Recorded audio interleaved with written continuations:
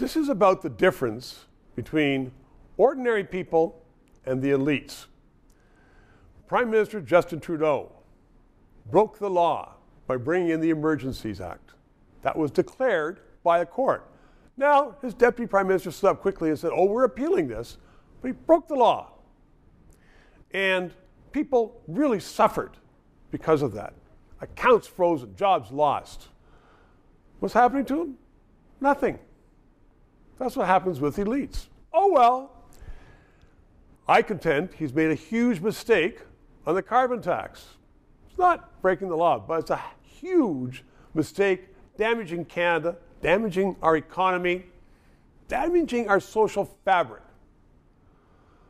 Any sanctions about that? Nope, nope, scot-free.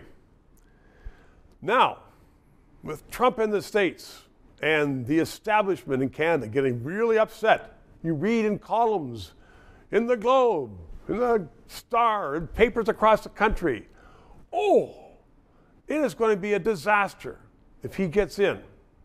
It's populism.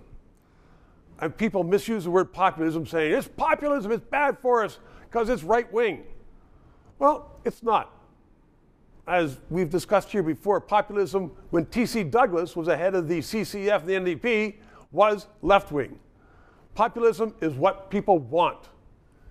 And that's why you have editorial writers and columnists across the country absolutely scared out of their wits saying, it's going to be a disaster. If Trump gets in, it's going to be a disaster if we have Poilievre in, because that's populism. That's right-wing, and that's no good. It's no good for them because they aren't going to get more money from the government.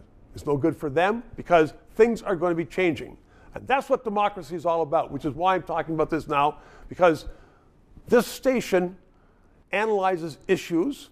Sometimes I get to spout off, but it doesn't play any favorites.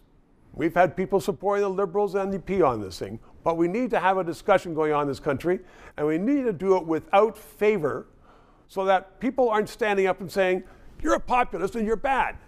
Let's talk about what's wrong with our country, our economy, our social fabric, of bringing in hundreds of thousands of people who really don't care about being Canadian, about having fighting in the streets for tribal warfares that are halfway around the world, and now they're doing it in our urban centers, about having drug addicts fill our parks so moms and dads and kids can't go to the parks anymore for fear of walking over needles. And it's not just a fear, it's a reality. We need a discussion without the cant of the elites saying, don't change anything because it's going to be a disaster. What we need in this country is change.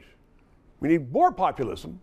We need to bring about a set of rules which is going to be helpful to Canadians and is going to bring us prosperity and unity. 3 minutes. This show provides independent analysis of the issues. We are not paid by the government. And as I am finding, so much business in Canada relies upon various governments that they don't want to sponsor or advertise on a show which may become controversial, which talks about liberty, freedoms, sometimes criticizes government. I've had guests on that support the government. But people are saying, you know what? We don't want to bite the hand that feeds us, i.e. government, which is why I hope you'll subscribe and contribute to keep this show on the air.